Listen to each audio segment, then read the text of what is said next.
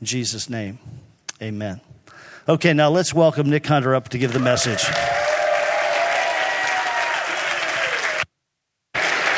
All right.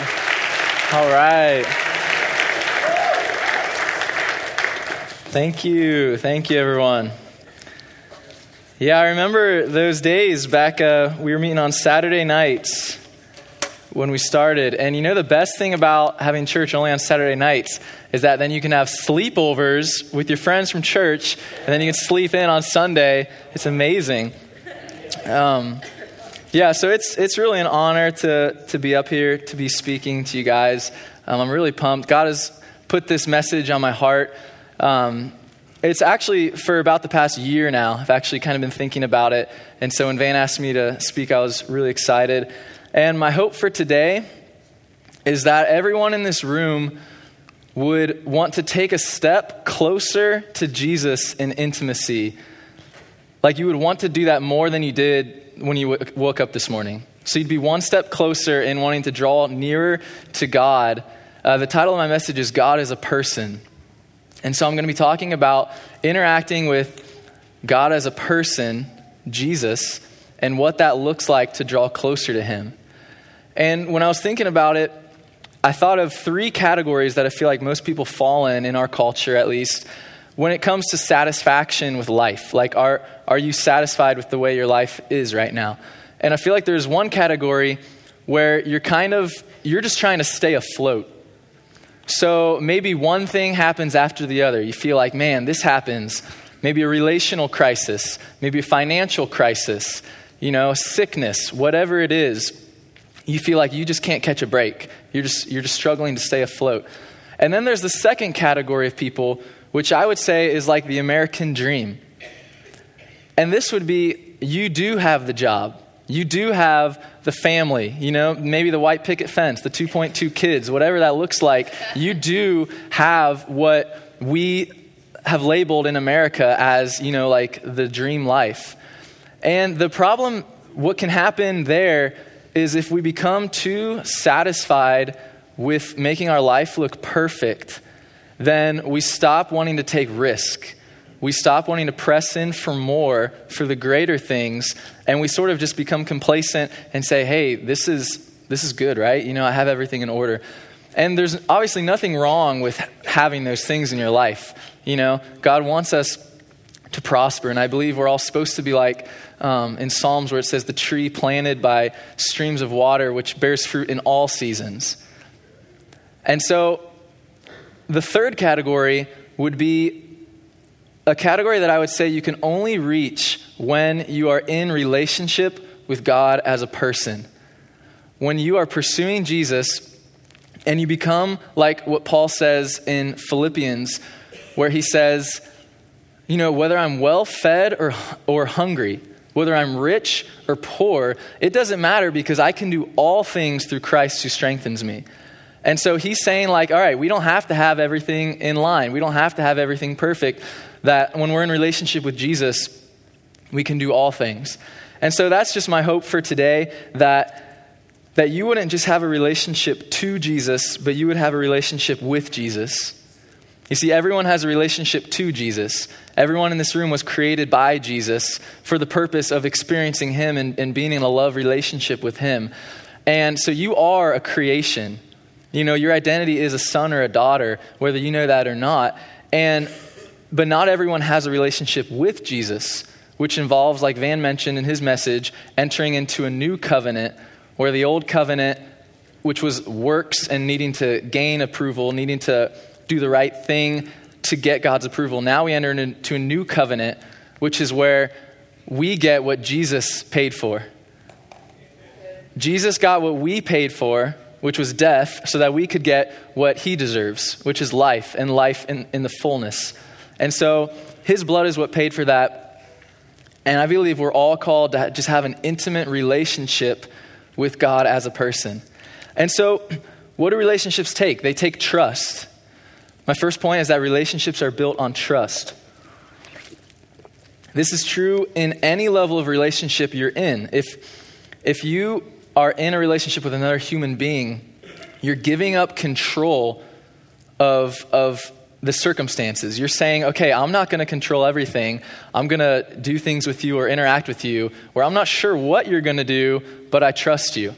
And this is even like if you're with a stranger, like sitting next to him on the bus, you're actually trusting that they're not going to do anything crazy, Like they're not going to reach over and just punch you in the face while you're sitting there on the bus. You're trusting them.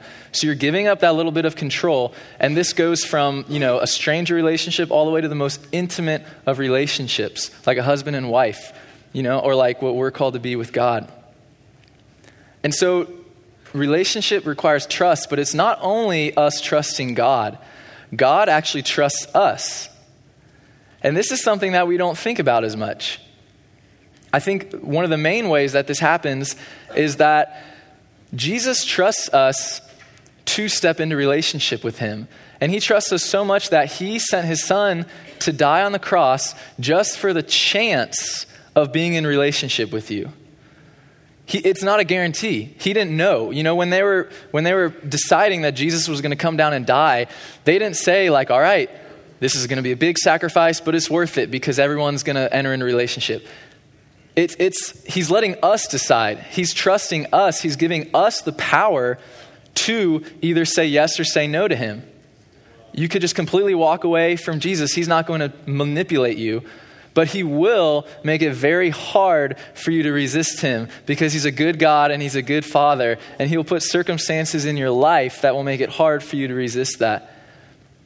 Another way that God trusts us is what Paul talks about in Romans, where he says, the gifts and the calling of God are irrevocable. That means he doesn't ever take them back. He doesn't give his gifts with strings attached. And so in the context of this is he's talking about the Israelites who God gave promises to Abraham, Isaac, and Jacob. And then they walked away from him so many times. They messed it up so many times. Paul was saying that God isn't taking that calling back from them. And God will actually equip people with gifts like of healing and let people have a ministry of healing and signs and wonders. And if they walk away from him, they can still do those signs and wonders. Isn't that crazy? God doesn't say, I'm gonna pour out my spirit on you and you have to use it for good. He's not giving those strings attached. We can actually walk away from God and he would still let us keep those gifts. So he trusts us, and we're also called to trust him. In John 14:1, Jesus is talking to his disciples. He says, do not let your hearts be troubled. Trust in God. Trust also in me. And he's talking right after he tells Peter that he's going to deny him 3 times. He knows that Peter will deny Jesus 3 times. And he says, all right, Peter, or he's talking to all the disciples. He says, guys, trust in me. He knows that Peter will feel terrible when he ends up denying him. But he's saying, it's not about what you do. It's not about the fact that you're going to betray me. It's about what I've done. Trust in me. So Jesus is always trying to point us towards himself as a person. Another great verse comes from Proverbs 3:5, which says, trust in the Lord with all your heart and lean not on your own understanding. So this is saying that even when your own understanding might not comprehend the things that God is doing in your life, still trust in God. It doesn't always make sense. It's hard not to lean on our own understanding, right? I like to lean on my own understanding. I like to understand things. It's like the other day I was driving and I was heading up towards Loveland from downtown. So 71 North, straight shot. But I had the address in my GPS because I didn't know exactly how to get there. And I got to the point where I was going where I thought I was supposed to go. And Google tells me, merge onto 50 East. And I'm like, no, that's not where I want to go. I know where I'm going. So I'm just going to get on the road I think I should. And Google is going to correct itself. All right. So I hop on 71 North. And sure enough, it corrects and says, stay on 71 North for 16 miles or whatever. And then right after that, a couple seconds of silence, as if it was just letting me, like, does that feel good that you chose the way you wanted to go, After a couple seconds, it says, there is a 10-minute delay caused by an accident 4 miles ahead of you. And so right then, I just felt like I had betrayed this Google lady, whatever her name is, And yeah, I felt like, wow, I was trying to lean on my own understanding, and Google was looking out for my best interests, trying to reroute me around the traffic. So sure enough, exactly 4 miles ahead, it was like stopped traffic. And I had to sit there, anguishing in my pain of not following Google. And so this idea of trusting when it doesn't make sense is really hard. It's not something easy, but God is calling every person in this room to trust in him, regardless of whether you understand what he's calling to or not. We have to be okay to live in mystery. We have to be okay with stepping into something because God looks at our heart. He knows when we're doing something out of hunger for more of him. It's okay to ask God for a sign, but are you looking for proof or are you looking for more of him? That's the question. And God will see that. So relationship is built on trust. And we'll talk about proof in Revelation a little bit more here in a second. But the second point is that relationships are fun. And so this is just something that's been on my heart a lot because when I was in school out at Bethel, I had a pastor named Dave, tall British guy with red hair. And he actually gave me the title for this sermon, that God is a person. I was meeting with him one day, and we were talking about what happens during Revival Group. Revival Group was a group of about 60 people. It was kind of like your family during school, because there's 2,000 people in school. It's easy to get lost, so we had a Revival Group. In our Revival Group, we would sit in silence and wait on the Lord and just see what he wanted to do. And sometimes it got a little crazy. People would start laughing. Some people would just start singing spontaneously. Some people would start dancing. Sometimes we would do just these goofy interactions, that we were just having fun. We were like little children in God's presence. And Dave would be the leader of this. He showed us an example of someone who didn't care what people thought about him. He didn't care whether we even thought he was a great leader or not. Because it would have been easy to say, he's not even leading. He's just letting the Holy Spirit do everything, He's not even leading. But he knew that he wanted to instill in us the idea that God is a person. And so one day in his office, we were talking about that. And he said, in his British accent, he's like, Nick, I'm going to give you 4 words that will change your life. And I just leaned in, and he's like, you can meditate on them for the rest of your life. And it's that God is a person. And it was just so beautiful in that moment. And I mean, you can say anything in a British accent and it sounds good, and you'll believe it. But it was just this really real moment where he was opening something to me, opening my understanding into like what he was thinking when he was leading us in these times. And he took it to extremes. I remember at the end of the year, a lot of the Revival Group pastors got up to give kind of an end of the year charge, little sermon. And he was one of the main leaders of our school. So he had a half-hour slot for him. And he got up on the stage and he stood in silence for half an hour. And you can imagine how awkward that would be. And we're looking around. We're used to it by now. Our Revival Group, it's only like 60 of us out of the whole. And so we kind of just go into the receiving mode. We're just like, we know what's happening. Everyone else is like, are we waiting on something? Are we supposed to do something? And he literally just did not care what people thought about him. And he taught me that God is a person and we can pursue him and it's fun. And one way that we pursue God in a fun environment is during worship. And guys, I love where our worship has been going. I love that we've been, getting freer in worship and that we've been really pursuing the presence. And I feel that's one area where God just wants to break loose something here at Vineyard Church Northwest, that we're going to pursue him and we're even going to get a little goofy in our worship. How does that sound? Yeah, I love the word goofy because even saying it, you just feel kind of goofy, right?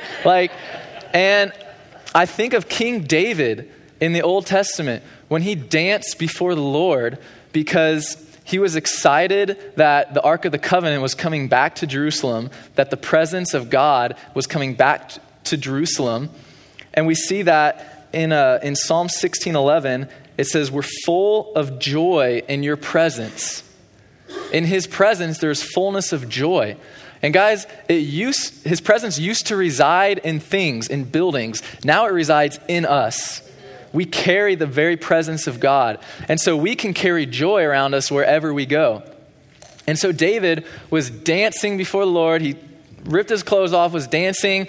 And Saul's daughter was like, David, what are you doing? Like, there's girls around. Come on. And he was just like, I'm going to get even more undignified than this. So you think he's a king. Kings are supposed to be dignified, or so we think. And he says, I'm going to get even more undignified. And my translation, which is not based on Hebrew or anything like that, is I'm going to get even goofier than this. I feel like that's what he was saying. Like, oh, you think you've seen something? I'm going to get even goofier. He was saying that the joy of the Lord, was going to override any fear of man, any fear of what other people thought of him. He was pumped for the presence of God. He had a relationship with God as a person. It was intimate. It was messy at times. If you read the Psalms, you see some of that messiness of him being just so mad at God sometimes, and then coming back and be like, God, you're everything. I love you. I want to dwell in your presence all the days of my life. So we see that David had this down. That relationship is fun.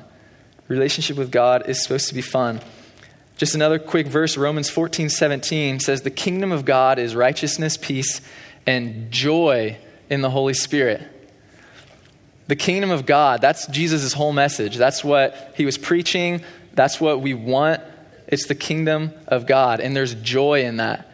And so one thing I love to do, this is thanks to Steve and Wendy Backlund, two people from Bethel Church.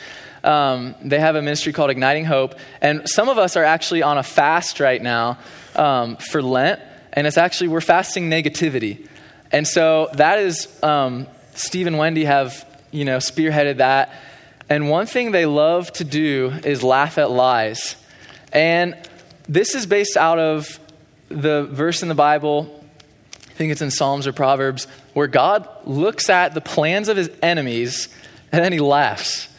Isn't that funny? So God's up there like, oh, they're trying to do that. They're trying to do that. They think that's going to work.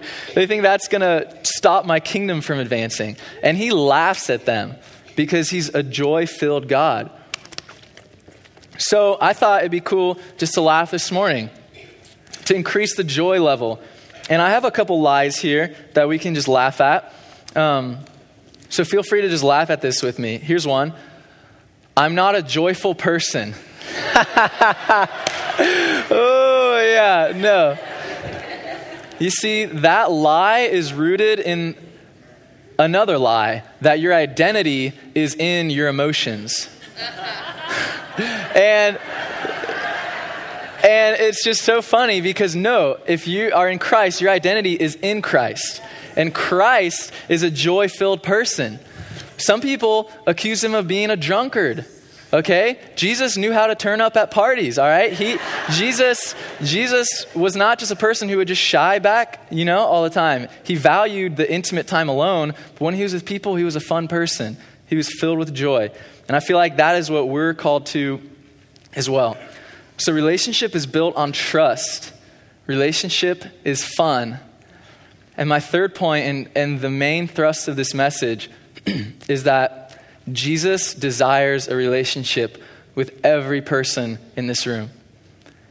Every person he's ever created, he desires a relationship with.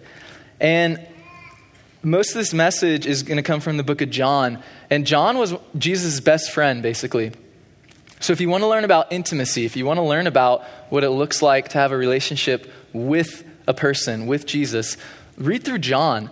Okay, that's like his best friend going along with him, and he records a lot of the things that we don't see in the other Gospels. And so let's look at John 2, because we're going to see this difference between proof and revelation and what that means. So here in John 2, Jesus is changing water into wine. That's pretty fun. That's a party trick right there, right? You know, talk about Jesus being a fun person. He's like, water? I'll do you one better. Wine. And so he's just done this. And here's what it says in verse 11. This, the first of his miraculous signs, Jesus performed at Cana in Galilee. He thus revealed his glory, and his disciples put their faith in him. So he reveals his glory to them through this miraculous act, but it still took faith from the disciples. They were still probably doubting, but they made a decision to put faith in him. And we see the difference, contrast that, verse 11, with verse 18. Now he has just cleared the temple. People were selling things in the temple. Jesus was not pumped about that. He did what any normal person would do. He makes a whip, starts driving everybody out of there. And then in verse 18, this is what the Jews say. What miraculous sign can you show us to prove your authority to do all this? So they say, how can you prove your authority? So here's the contrast. Proof is what you ask for when you're out of relationship with God and you need him, you need there to be no doubt in order to follow him. You want there to be no shred of doubt. You just want to say, Jesus, if you would just show me a sign, I would believe you. A lot of people have said that. And in fact, the truth of the matter is, I believe if Jesus showed up in all of his glory right here, right now, there would be no question, there would be no faith involved at all, because I believe every molecule in your body would begin responding to the glory of Jesus. You would bow down and worship. You wouldn't even have a choice in that if his full glory was manifested right here. And so a lot of people want there to be no room for faith in their walk with Christ. But guys, no amount of evidence that he brings down is ever going to take out the need for faith. Because anytime he did something amazing in the Bible, they needed faith to follow him. So revelation is what God brings to hungry people who are truly wanting more. It's okay to ask for a sign. It's okay to call out to Jesus for that, because God will know your heart and he knows, are you just trying to get me to prove something, or do you truly want to know me more as a person? And Jesus also hints towards this when he talks about parables. A lot of us may think that Jesus told parables in order to make things simple so more people would understand it. And I mean, that kind of makes sense, but when we look at what he says, it's actually sort of the opposite. Jesus told parables to hide truths from people so that they wouldn't see unless they were hungry and came to him. And so we see in Matthew 13, he's telling parables. His disciples, verse 10, say, why do you speak to the people in parables? Because honestly, they're just as confused as everyone else. You know, so they're probably saying like, Jesus, we really don't understand anything you're saying. Why do you do this? In verse 13, Jesus says, this is why. Though seeing, they do not see. Though hearing, they do not hear or understand. And a little later, he says, for this people's heart has become calloused. They hardly hear with their ears, and they have closed their eyes. And so what he's saying is, it's not about just whether you can understand a story or a sermon or anything like that. It's really about a relationship. These people have closed their hearts to him. They have calloused hearts. And so even though they hear him, they don't actually hear what he's saying. Contrast that with what the disciples experience. So if we go over in verse 33, that he's telling more parables. So he's just going on this string of parables. And then the disciples come up to him and they're like, Jesus, what did this parable mean? So they just blatantly ask him. And then let's read this. It's actually verse 36. Then he left the crowd and went into the house. His disciples came to him and said, explain to us the parable of the weeds in the field, which was one he had just told. And so just by asking Jesus, they were fulfilling the purpose of the parables. They were being drawn near to him, coming closer to him, in relationship with him. And with that came the truth. Jesus explains it to him right after that. So Jesus wants us to press into him as a person, not as a concept. Some people follow Jesus as a concept, and they mark Christian on their Facebook profile, and they show up to church. God wants more than that. He wants a unique relationship with you individually as a person. And so let's hop over to John 6. John 6, we see a lot of truth about a group of people that was following Jesus as a concept and a group of people that was following Jesus as a relationship. So at the beginning of this chapter, Jesus feeds the 5,000. Has one boy's lunch, feeds 5,000 men, plus all the women and children. So they see this, and in verse 14, it says, after the people saw the miraculous signs that Jesus did, they began to say, surely this is the prophet who is to come into the world. So they're thinking already, surely this is the prophet. They're putting him in a box. Surely this is the person we learned about in school, you know? Like light bulbs are going off. They're like, I think this might be that person. Let's see. And so they see this miraculous sign. And then a few verses later, Jesus has like withdrawn. It's the next day. He walked on water, doing normal Jesus stuff that night. And they find him again. And what starts happening in verse 25 is, to me, I feel like it's like watching a ping pong match. It's like they're going back and forth. Jesus is trying to point people towards himself. And they're just like it just goes right over their heads. So let's read in verse 25. It says, when they found him on the other side of the lake, they asked him, Rabbi, when did you get here? Jesus answered, I tell you the truth, you are looking for me not because you saw miraculous signs, but because you ate the loaves and had your fill. Do not work for food that spoils, but for food that endures to eternal life. So they saw the miracle, food multiplied. They're coming back, they want more. And Jesus is trying to point them away from the physical things and towards food for eternal life. So he's already like dropping big hints right here. I'm not just talking about food. Then they come back and say, what must we do to do the works God requires? So that kind of goes over their head. And now they're thinking, oh, okay, what must we do? You know, they're like, maybe there's another list of rules. We're good at following rules. We're good at theology. You know, they've got their pen and paper out. They're like, Jesus, what are we got to do? So they're wanting that from him. And Jesus answers, the work of God is this, to believe in the one he has sent. So again, a pretty obvious drawing them back, drawing them away from just thinking about food, but he's drawing them towards himself. Verse 30. So they asked him, what miraculous sign then will you give that we may see it and believe you? Does that sound familiar? They're asking for a sign again. And this is the same crowd that had seen the great multiplication of food earlier. It's like they're asking Jesus to do it again. They think that maybe there was some trick. You know, they're like, man, I know I closed my eyes during that prayer. I bet Jesus just pulled the food out from behind a tree. You know, do it again, Jesus. We need to see this again. And after that, they say, our forefathers ate the manna in the desert.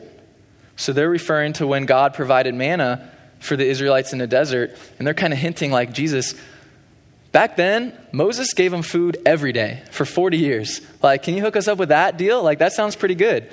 And so they're just thinking along old covenant lines this whole time. Jesus says, I tell you the truth. It is not Moses who has given you the bread from heaven, but it is my Father who gives you the true bread from heaven. For the bread of God is he who comes down from heaven and gives life to the world. Jesus says the bread of God is he. He's pointing to a person. He's pointing to himself in this instance. And they said, Sir, from now on, give us this bread. And so they're still thinking, they're just like, this must be some crazy bread. I'm pumped for this. Sign me up for that. Give us this bread. And Jesus just finally, like, this is the end of the point in the ping pong. He slams it. He says, I am the bread of life. He who comes to me will never go hungry, and he who believes in me will never be thirsty. So he just hits it home right there and says, guys, you keep concentrating on these earthly things, but it's me. I'm a person. I want to have a relationship with you. So he keeps talking about this. He kind of goes on a sermon here, talks about him being the bread of life. And skip forward to verse 53 of chapter 6. Jesus says to them, I tell you the truth, unless you eat the flesh of the Son of Man and drink his blood, you have no life in you. And so as Putty Putman, who teaches our School of Kingdom Ministry, put, he's like, you have to become cannibals and vampires, eat my flesh and drink my blood. And so, again, they have this relationship with a theology, with a concept of who Jesus is supposed to be, what he's supposed to look like. This is not in their box.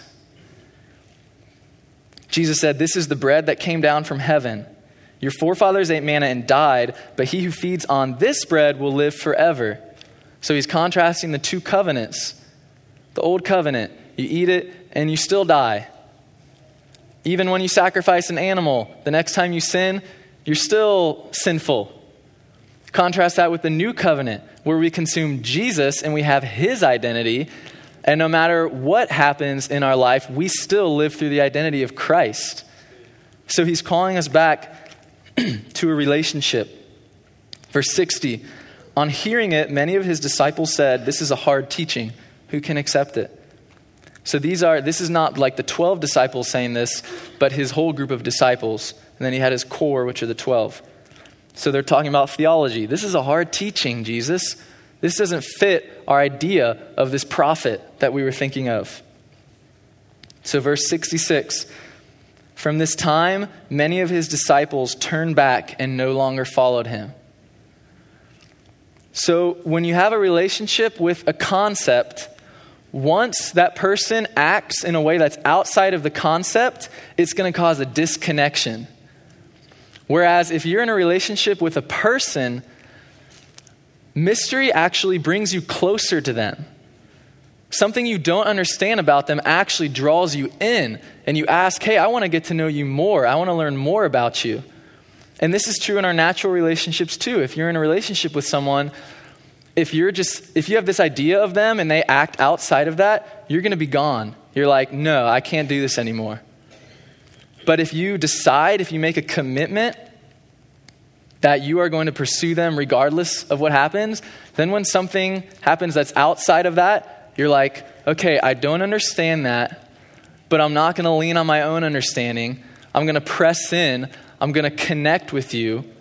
And so this is like friends, boyfriend, girlfriend, spouse, whatever it looks like. And then it's also the way God wants us to interact with him. Maybe it's like you prayed for someone and they didn't get healed. You're like, that's not supposed to happen. In the Bible, it says if you lay your hands on the sick, they'll recover. So why didn't that happen?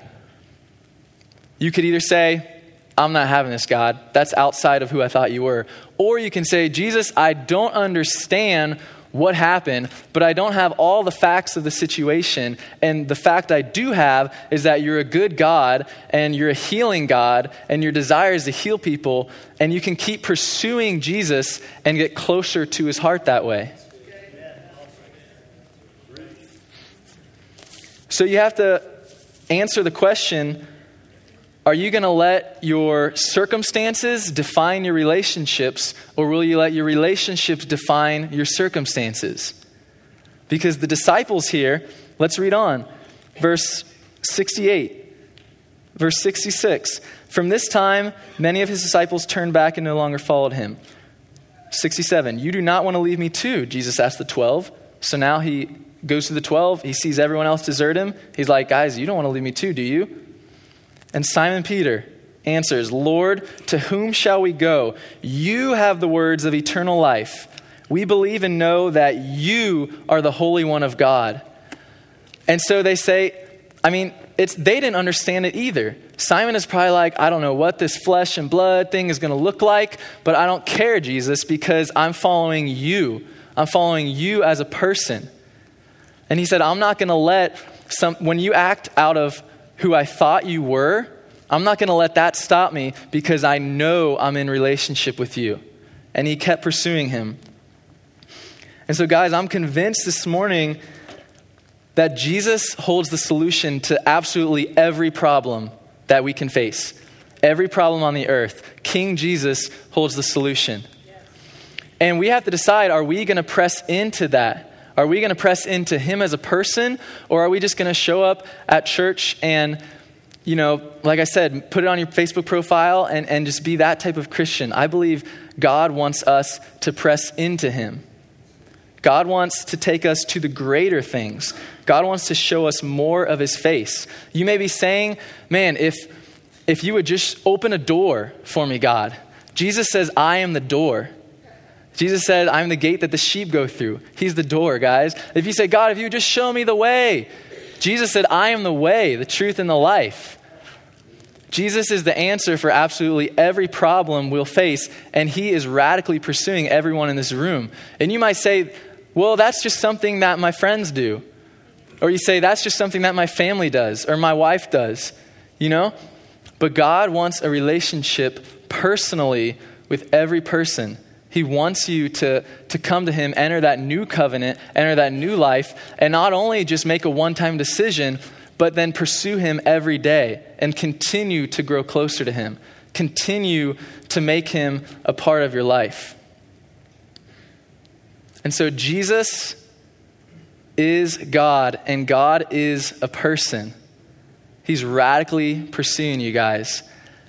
And I feel like this church we're stepping into like a new season of, like I said, just going full out in worship of King Jesus, leaving everything behind, sacrificing in here so that it's easier to sacrifice out there. When we sacrifice for God in here, when we risk in here, when we don't care what people think about us in here, it's going to affect our lives out there. It's like budgeting. When I budget at the beginning of the month to give money away, when I say, hey, this is my tithe, the 10%, then this extra is what I just want to give away. When I say that, then when I'm encountering a problem or someone asking me for money, it's not as much of a sacrifice because I'm already dead to that money. I've already given it. It's not as much of a sacrifice. So when we worship Jesus with everything, when we get goofy in worship like a child before him, we're like sacrificing ourselves to God. We are the worship. And then when we go out on the streets, everything just flows naturally. When you're in your workplace, everything flows naturally because you've already given it all to him. So we're going to continue worshiping right now. We're going to continue worshiping this Jesus, and we're going to continue pursuing him as a person. So I'm going to invite Van back up here.